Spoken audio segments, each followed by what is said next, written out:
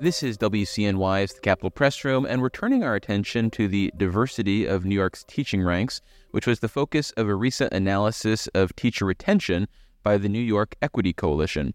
For more on the issue, we're joined once again by Dia Bryant, Executive Director of the Education Trust New York. Welcome back to the show, Dia. Thanks for having me, Dave. Well, it's our pleasure to have you again. So, for starters, why is it important to have diversity amongst our educators in New York schools?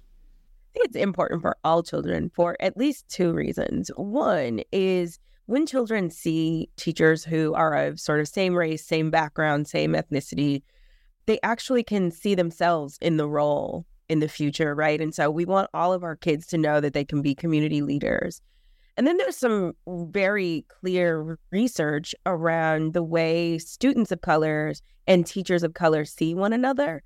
And often we see teachers of color having higher expectations for students of color and also mitigating what we know as stereotype threat with non-students of color. So then let's turn to this study from the New York Equity Coalition, which found that public schools around the Empire State had difficulties retaining teachers of color compared to their white counterparts. How different were the retention rates around the state? And was this problem particularly acute in any certain situations or types of school districts?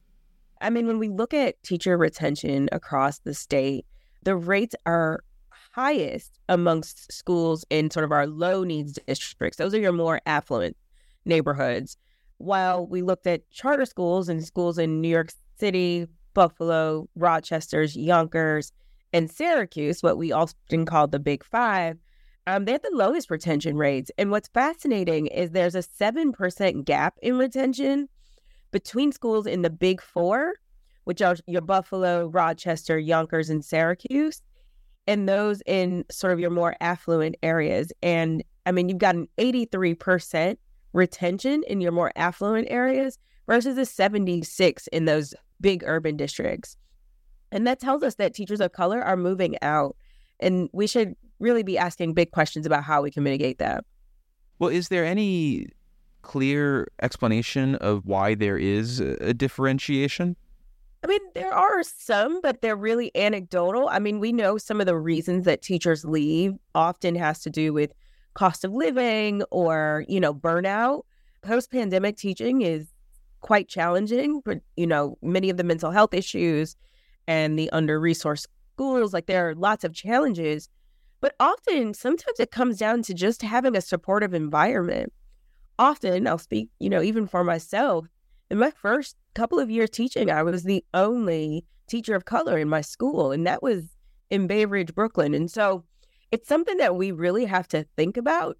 Does a teacher have colleagues? Do they have other professionals that they can create community with? And then does the leadership actually call them in and try to remove bias from many of the practices that are taking place around the school?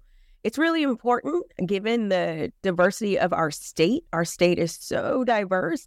It should definitely be reflective in our teacher workforce as well.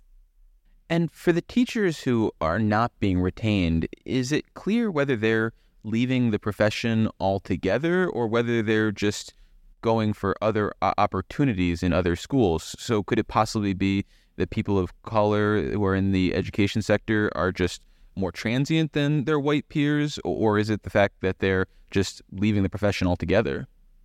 I mean, there are a few trends that we see. We see a lot of movement from high need areas into low need areas. So folks are moving away from the urban scenes into the more suburban scenes.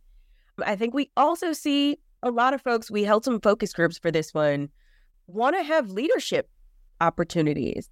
And the pathways from classroom to clear leadership at the school level or the district level are not very robust. There are some, but teachers are not always aware of them. And I think that's one of the big solutions. If we help teachers become leaders in the sector, we'll be more likely to retain teachers of color in the profession.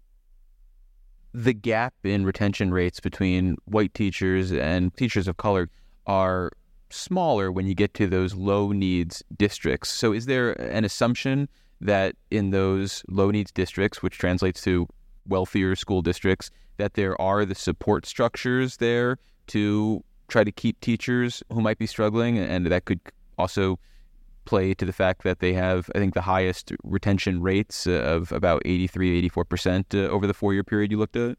I think that's a fair assumption. I think it's also fair to assume that in the more resourced schools, there are far less variables operating for teachers inside classrooms. And so they really have an opportunity to hone the craft. I'm imagining that there's, solid professional learning and a focus on curriculum, far less suspension and sort of exclusionary disciplinary practices. So it might be that it is quite a better professional setting for some teachers, and perhaps that's why they choose to stay. And in terms of addressing the retention rates of teachers of color in particular, do we need to have just a broader emphasis on retention of teachers across the system, or should the response be targeted to teachers of color? I think it's a both and, because sort of the sector in and of itself is, everyone is saying teacher shortage, teachers are leaving the profession. And so there is a need to really create more opportunities in the profession for leadership, really on that track to principal and district level leader, particularly for teachers of color. I think there's also a need to start to focus on opportunities for wealth building, particularly for first gens and teachers of color who we know bear the brunt of student loan debt and are often first generation. And so there are things that we can do, from support with housing to, of course, an increased salary, which is what we're seeing down in the city. But there are other things, student loan forgiveness and other opportunities to build wealth for teachers of color. I think that makes the profession far more attractive, and it keeps people in the work.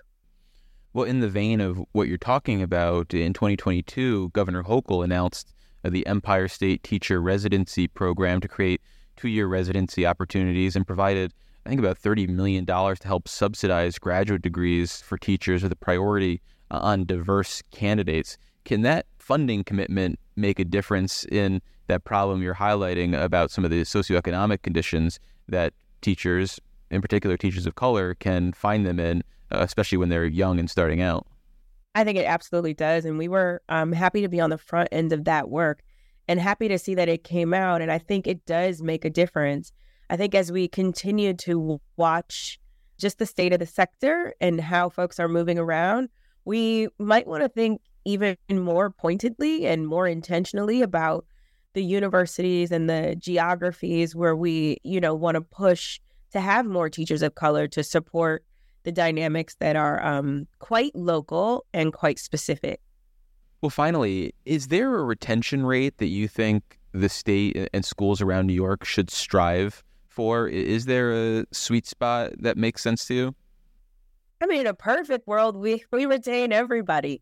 And our only attrition is actually folks who decide to be leaders and take on the charge of really improving at the system level.